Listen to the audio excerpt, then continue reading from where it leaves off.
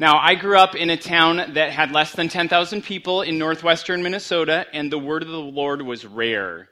Visions were rare, and if people had them, they thought they were weird, because everybody went to church, but they went to traditional, liturgical. Everybody was Lutheran or Catholic. I'm not knocking Lutheran or Catholics, or some brand of that. And so you kind of did the same thing each week. I'm not knocking it. I'm just saying that's what I grew up in. And because I was in a town of about 10,000 people or less, I also had the opportunity to play 3 sports and actually have the chance to play some of those sports varsity. And so one of my memories that's very vivid was when I was a freshman, because I was still in junior high running at that point. But at the end of the season, it was my breakout season. And my coach had put us slew of freshmen, there was about 8 of us, into the JV slot. He ran us all, and then he said at the very last meet of the year before the section meet, which would bring us to state, he said, all right, top 7 times, I'm taking the top 7 times to state, or top 7 times to the section meet, all right? You guys go. So JV ran, I ran my heart out. I ran as fast, I ran. Because before this point in junior high, I had just jogged in cross country. I ran. I beat girls. It was awesome. Because that hadn't happened yet either. But anyway, I digress. So I finished the race, get my time, still remember it. It's not very good, so I'm not going to tell you. Still remember the time. And then we wait, and we listen, and we wonder, so who from the varsity race is going to beat us? Now, a couple of my friends were very, very good runners in that were freshmen. And then there were about 4 upperclassmen that were just solid. Like, we knew they were going to make it. But then we're kind of watching some of the race, and we're seeing 3 or 4 of the 10th, 11th, and 12th graders, I guess you'd call it dilly-dally. They literally, at one point, were wrestling each other, walking, playing in the trees, and then they finally finished the race, and then bragging about how they had cut a half mile out of the race, and they came in 4 seconds behind me. 3 guys came in between 4 and 10 seconds behind me. I was pumped. I was the 6th runner on the team. I'd never been 6th in anything. I mean, I was going to sections, and the coach was like, "Oh no, Jacobson made the section team." Like, I'm 5'3", all of 115 pounds barely, soaking wet with 6 layers on. And the guys that cut the race that didn't make it were 5'10", 6'1", 6'4". These guys literally had the worst race of their life. But I made it. And now he had a choice.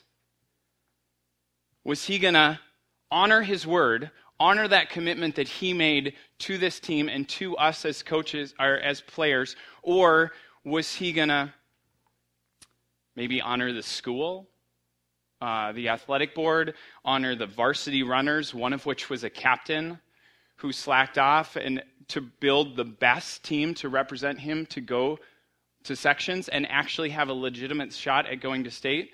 What was he going to do? Was he going to honor his word, or was he going to honor something or someone else? And days went by as I waited. Actually, it was just a day, but it didn't sound as cool. It felt like days. And sometimes in life, cheaters win, don't they?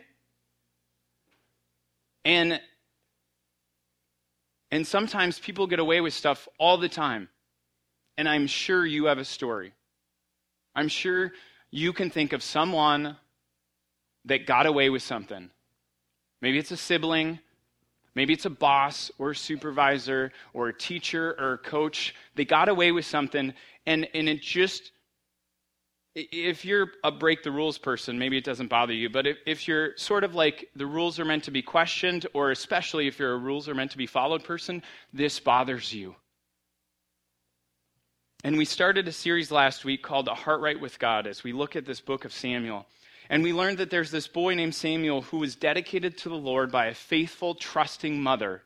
A mother who, against all odds, against oppression in every way, put her trust and her faith and her hope in this one true God, this God who gives life. And she believed him, And she trusted him. And she even dedicates her son to him. And so today we look at, as the story continues, what are some of the warning signs that our heart might not be right with God? That we throw the offering basket down in contempt. Love you, Marcia. People listening are going to have no idea what's going on. But we had a good moment. This is why you come live. So what are those warning signs that maybe our heart is not right with God? So look at the book of 1 Samuel chapter 2. If you've got a Bible, you want to open it up. Let me pray for us. God, we come here, and it's foolish to think that I could say anything of value to change people's lives. Sometimes I'm even shocked that people show up. But your word and your spirit transform. And that's who's leading us, not me. So I pray, Holy Spirit, that as we look at the word today, that you'd reveal yourself to us in a powerful way.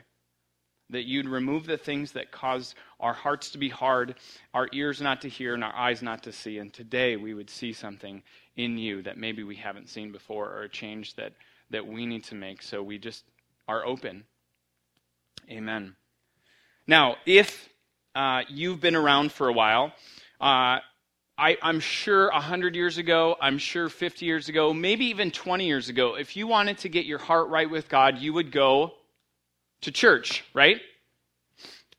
And this mom, Hannah, who dedicates her son Samuel, she brings him to the temple, the Jewish version of church. It's the Jewish place of worship. She brings him to the temple, and we pick up the story in chapter 2, verse 11. Hannah sings this song of praise to the Lord, and it says that Hannah's husband, Elkanah, went home to Ramah, but the boy ministered under God, or before the Lord, under Eli the priest. So if you're a church person, you're like, okay, yeah, you go to the temple to see God. If you're not a church person, you're like, I don't like where this is going. I just don't want to hear a message about church. This isn't really about church. So if you're far from God, know that our hearts being right with God have no determination on where we are. None.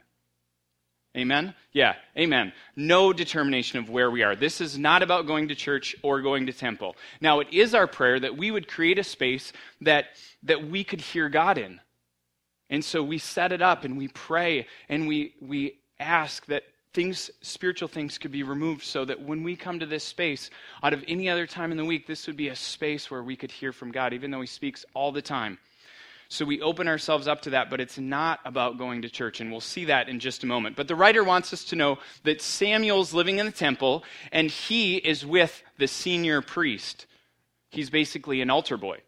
And if you're Catholic, that might do something good or something bad. I don't know. But we're going to pick up the story in verse 18, because we see that Samuel, again, the narrator is telling us Samuel's ministering before the Lord, and under Eli. We pick it up in verse 18, and it says Samuel's ministering before the Lord.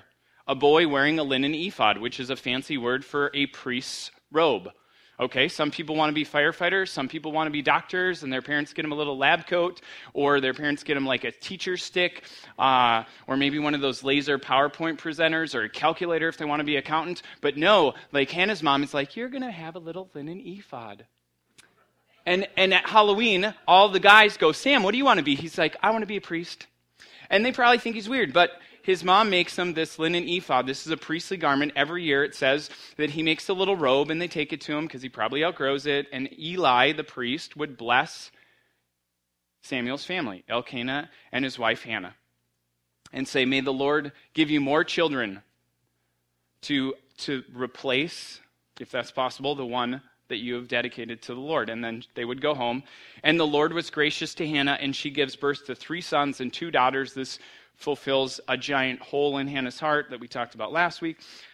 But it says then, Samuel grew up in the presence of the Lord. Do you see the cadence? that's going on in verse 12? Meanwhile, Samuel's before the Lord. Verse 18, Samuel's ministering before the Lord. And now Samuel's growing up in the presence of the Lord. And so if we skip down to verse 26, we see the boy Samuel continued to grow in stature and in favor with the Lord and with people. And if you read the Bible a lot, you should go, wait a second, I think I've heard that phrase before.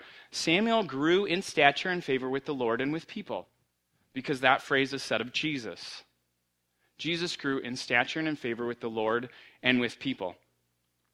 And yet, we go to the next chapter and we see the narrative somehow not maybe going in chronological order.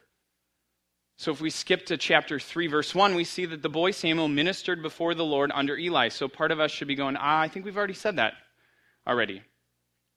In those days, the word of the Lord was rare, and there were not many visions. One night, Eli, whose eyes were becoming so weak that he could barely see, that is physical and spiritual. He was laying down in his usual place in the temple. It was dark, but not too dark. Samuel was lying down there too.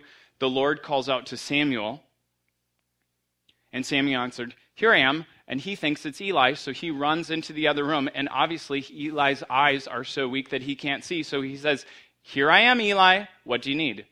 Which has probably happened time after time after time, because we find out later that Eli's very old. We also find out later that he's very fat, but that's a different part of the story. So Samuel kind of is his assistant in every shape of the word. So, "Here I am, Eli. What do you need?" "Hey, it wasn't me. Go back to bed." Then again, the Lord calls out to Samuel, and Samuel answers, "Here I am," and runs over to Eli. "Here I am. You called me." And he said, "I didn't call you. Go back to bed. Lay down." And again, the Lord calls out to Samuel, and Samuel calls, "Here I am." And there's this really interesting phrase down here in verse 7. Samuel did not know the Lord, for God had not revealed himself to him. To reveal is to have a revelation of, to make him known. And so here Samuel is being presented as pure, as innocent, as honest, as righteous, as a guy with integrity. And yet, he's doing all the right outside things, but he doesn't know the Lord. Okay, he's spending time at the temple. He's helping the priest. He is, people like him. He's growing in stature with the Lord and with people. And yet, he still doesn't know the Lord. And this word know, we've talked about it for the last couple weeks. It means, in the Hebrew, it's a close, face-to-face relationship. I think I told you about when I did a wedding a couple weeks ago, and the people there, really loved each other. And so and I love people. I mean, if you haven't figured that out about me, hello, I love people. I love new people. I'm just doing everything I can not to just spend, hours and minutes just asking everything about you. But I found out that my safe distance is 18 inches.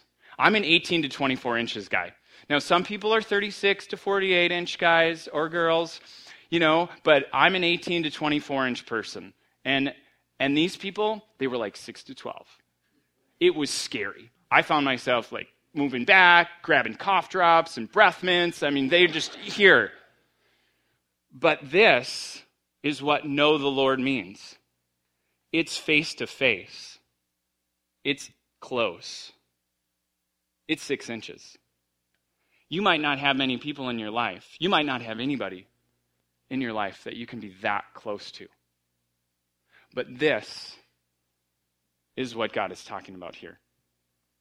And it says that he did not know the Lord. So if you're here and you're seeking God, or maybe you've sought God in the past and you feel like Samuel, wait a second, I'm doing the right stuff, I'm trying the right things, I've gone to church, I've helped a pastor, I've given to charity, why haven't I felt God's presence before? If that's you, just sit tight. This is good news for you.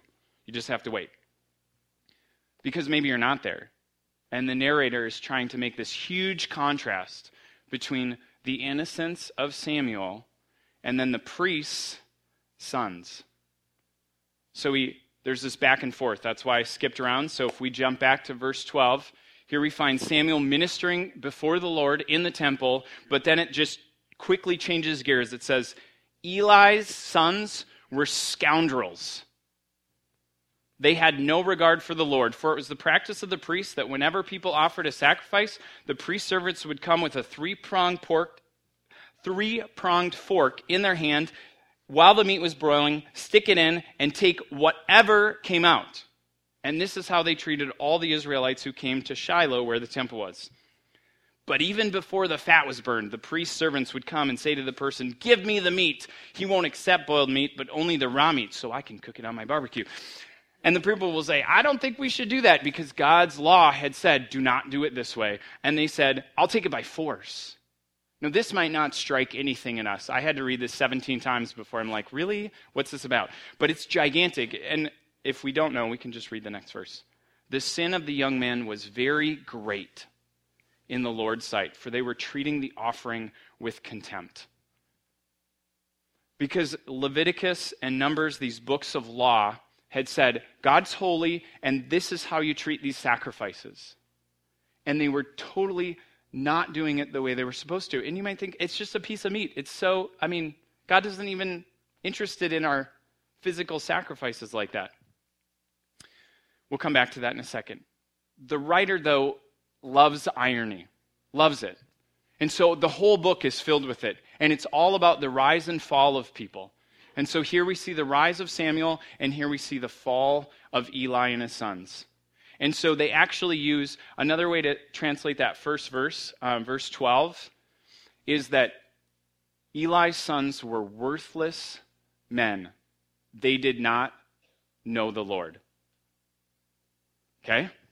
So worthless goes all the way back to Hannah, because Hannah is praying for her son, desperate. She's got another woman who's in her husband's life, who's being the child provider, and she's praying and praying and praying for his son. Eli doesn't even know who this woman is, and he sees her praying, and he thinks she's drunk.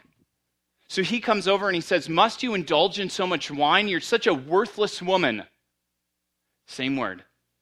The writer wants you to know that, wants you to see that this priest, this guy who's supposed to know the Lord, who's supposed to represent God before the people, he can't even tell like a righteous woman from a drunk woman, from a woman who is crying out to the Lord and a woman who indulges in too much wine. And so he calls her worthless.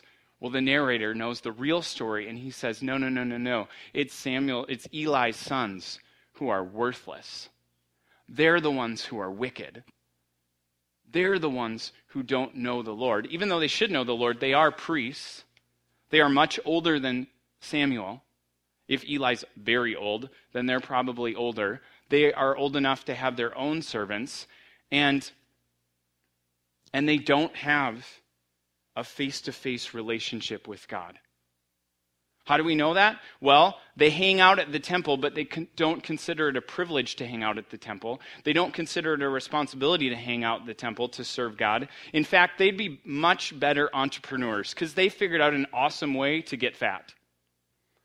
In fact, they don't just have a 3-prong fork. I heard that they have a 3G fork. Then they made a 3GS fork, and now they're coming out with a 4S fork and maybe even a 5 fork. They love technology. They love to take it and exploit it for all it is.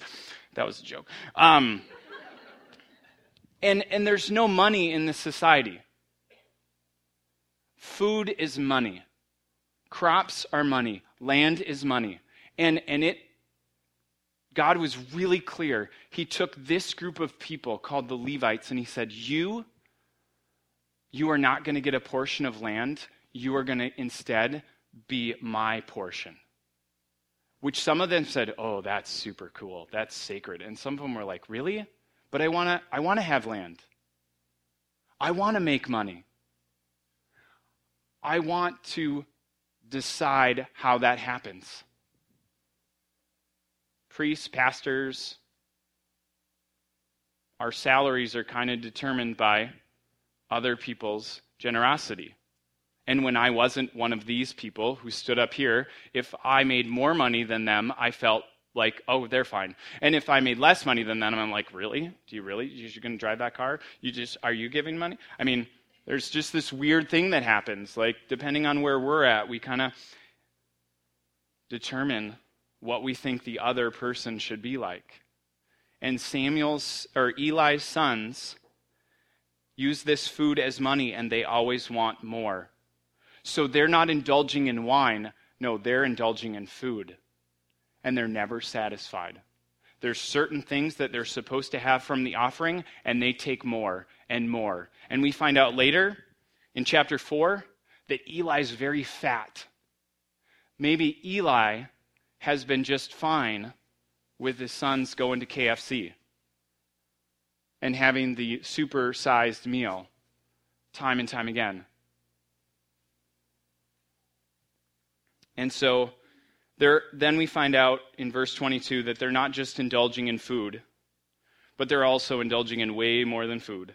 Verse 22 says, Eli is very old. He hears about everything his sons are doing to all Israel, how they slept with the women who served at the entrance to the tent of meeting. This is like a reality show.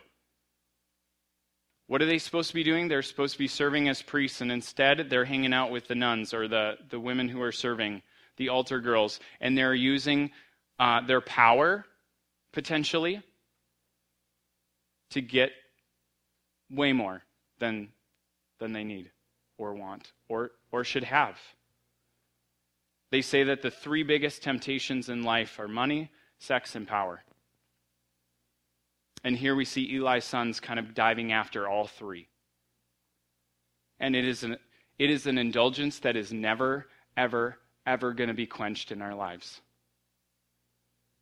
And just hear story after story.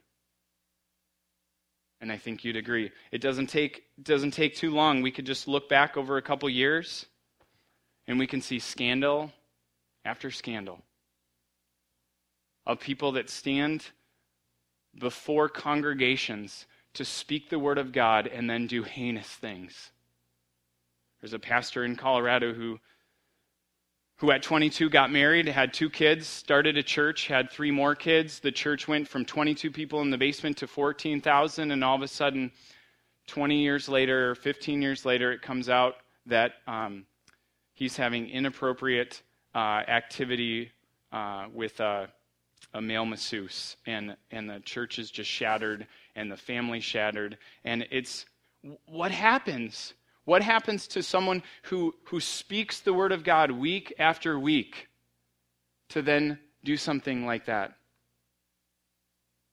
I think it's just a magnifying glass to what happens to our lives and your lives as you have the opportunity to have the word of God open to you, whether it's here or whether it's in your own life.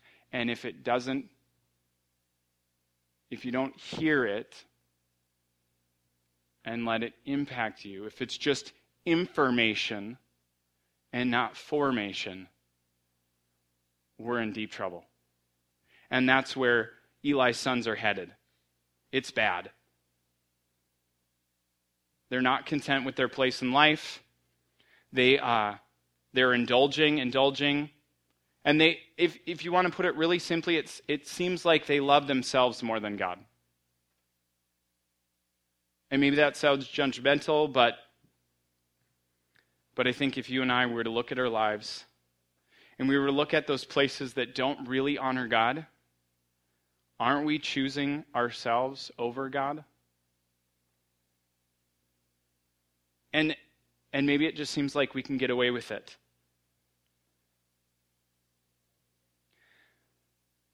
You know, when I was waiting for my coach's answer, I was wondering, are we just going to, are these guys just going to get away with it? So the coach decides, you know what? The times were so close. I mean, one guy 4 seconds ahead of 2 more guys who tied, and then another guy 6 seconds after that. We're going to have a runoff. We're all going to, but it's just going to be 1.5 miles, not 3 miles. I'm like, oh yeah, 1.5 miles with guys that are 6'4" to my 5'3". That doesn't sound very fair. So we did the runoff. I took last place. I didn't get to go to sections. And I was disappointed. My coach got away with the decision. And it wasn't really about the race. It was really more about this idea that I was, well, it was about me getting shafted a little bit. But it was this missed opportunity in the coach's life and this missed opportunity in these upperclassmen's lives to Does integrity matter? Does honesty matter? Does commitment matter? And later, my coach missed all opportunities to ever teach us a lesson on integrity. Because remember how I said, if you feel like Samuel and you do all the right things, hang tight, keep hanging. Because this coach was also a math teacher, and his son was in my class, and another guy was in my class whose mom was a math teacher, and they kind of like prepped math together, and then they started having lunch together, but nobody thought anything of it because the guy who was my coach, his wife was a secretary in the school. And so he would surely see his wife, and surely his wife wouldn't think anything about, this math teacher and this math teacher doing math things together and maybe having lunch together. But a year later, it all broke out, and they'd been having an affair for a few years, and both families were shattered. And it wasn't about a race. And sometimes we think that we get away with these little things, and that it's the grace of God that spares us from the correction. And I think that's a lie. I think, honestly, that's a lie from the pit of hell.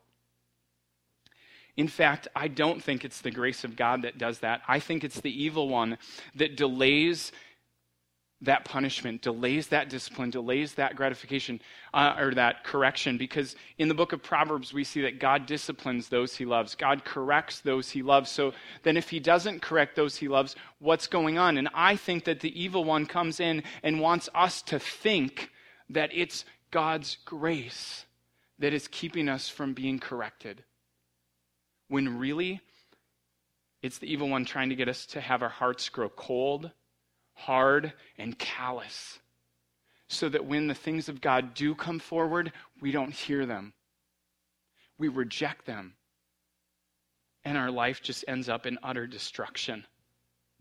And so when the writer says that it was God's will to put them to death, we didn't read the verse, but it's in 25. If you read it, you'll see it there, and you go, oh, is God just finicky, and he just decides like, oh, this person's going to hell, but this person's not? No, it's because God is sovereign. He sees what's in our hearts, and he sees Eli's sons growing cold and callous and hard to the things of God. It's like spending time in the temple and being before the Lord made no difference in their life. Remember how I said, hang tight if you're a Samuel person? Samuel's outward actions do not make him right with God. I want you to hear that. They don't, but they make him ready to hear from God. His outward actions make him ready to hear from God. So when the Lord says, here I am, Samuel, finally he gets it. It takes a while, but he gets it. And he steps before the Lord and says, Lord, your servant is listening, speak. And God reveals his plan for Samuel. And it is amazing information, but it's also an invitation to formation. God wants to transform Samuel's life, to make him into a man according to his heart, to lead the people back to him. Because it's not really about Samuel. It's really about God being king. God being king over this group of people so that they might be representatives to the whole world. And he knows he needs someone that isn't going to be lured away from the indulgences of life. Whether it's food or whether it's illicit relationships or whatever it is, power, money, he needs someone that is innocent. And so Samuel's outward actions make him ready. Now, Eli's sons' outward actions certainly don't make them right with God. They obviously demonstrate that they don't have this close face-to-face relationship with him. They see religion as just information. They see the temple as just routine, not transformation, not formation. It's almost like they think they can be two different people. They can serve God over here, and then their heart can be like appearing right, and then they can go over here, and then their hearts, they can be whatever they want. And we call those people schizophrenic. They have split personalities. And God wants wholeness in our lives. He wants us to be one person all the time in every place in our lives.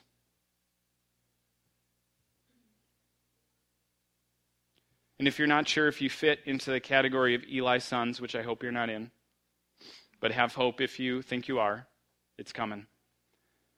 And if you're not sure if you fit into the category of Samuel, where you're doing the right stuff and you just haven't heard from God, you could take a look at Eli.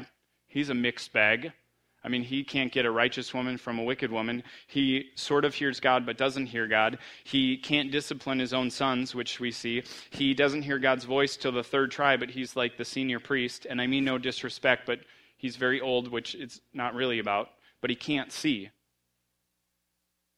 He has no vision for God, physically and spiritually. And then he has likely, a lot of scholars believe, this whole being fat thing was because he was eating whatever his sons brought forth. So he was allowing that, condoning that activity. And the words from a man of God, which is never good, when a man of God steps on the scene. The Bible writer says, and a man of God appeared to Eli. That's always bad. When a man of God appears, like, get down on your knees and beg. And a man of God appeared to Eli. And he said, hey, he gave him 3 really powerful questions that cut right to his heart. And I think they're questions for us as we look at, are our hearts right with God? Are they soft to hear the things of God? I mean, the first question deals with, do you remember where I've come from? Do you remember where you've come from, Eli, that you're in this line of priests? Which I would just translate to our day to say, do we remember how God has been good in the past, in the present, and will be in our future? Have we ever stopped to think about what our lives would be like if we have that relationship with God? Have we ever stopped to think about what our lives would be like without Him? What selfishness we could do. How that indulgence would just start creeping in.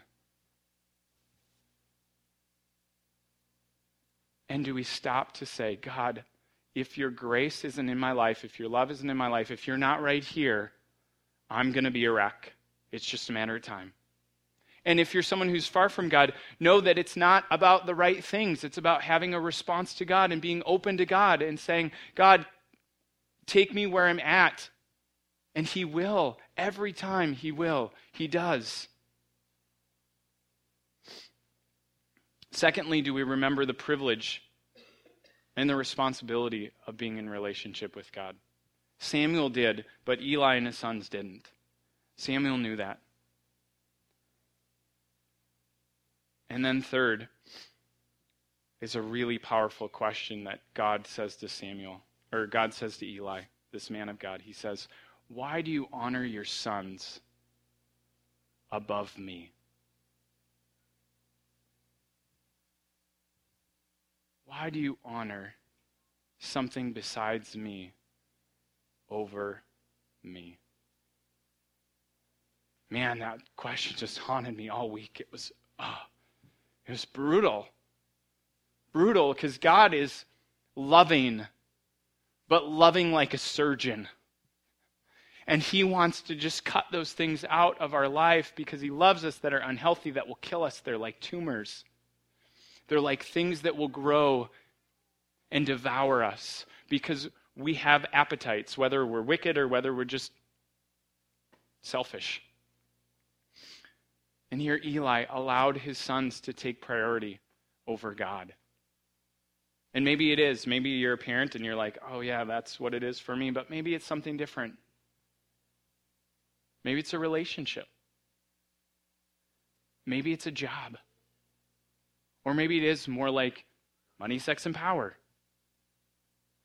But I think God is just giving this fair warning, a loving warning. It would be like a mirror. If you just picture you and God all by yourselves, is there anything that you put above me? Or maybe He knows and He would say, why do you honor this before me? Eli could have responded. Samuel did respond this time. And God uses him to transform the whole nation. God wants to use each of us in his kingdom, not because we're special, but because he loves us, because he wants to show the world that when people honor God above everything else, transformation happens. What do you honor above God? Let's pray. God, as we move into a time of offering, because it seems appropriate to lay not only our finances, but our lives before you. This isn't about being forced to give of our finances. It is a reminder of what we trust in and what we put our hope in. And so we give as an antidote.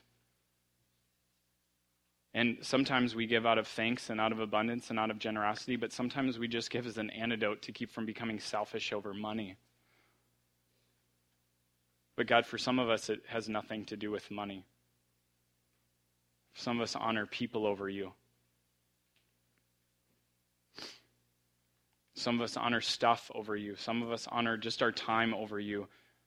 I pray, God, that your Holy Spirit, the Spirit of love and truth, but the Spirit of conviction would come over us and would gently speak to us about what we might honor over you, God, and that we would be open, we would be soft, we would be responsive to hear what you have to say, and then that we would change, because it's not about information, it is about formation, that you would form us to be like your Son.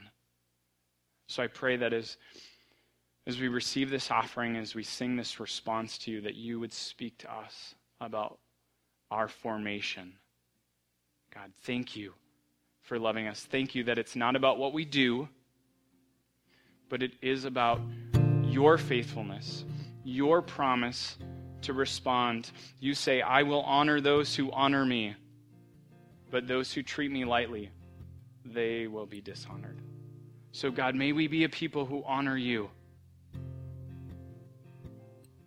Amen.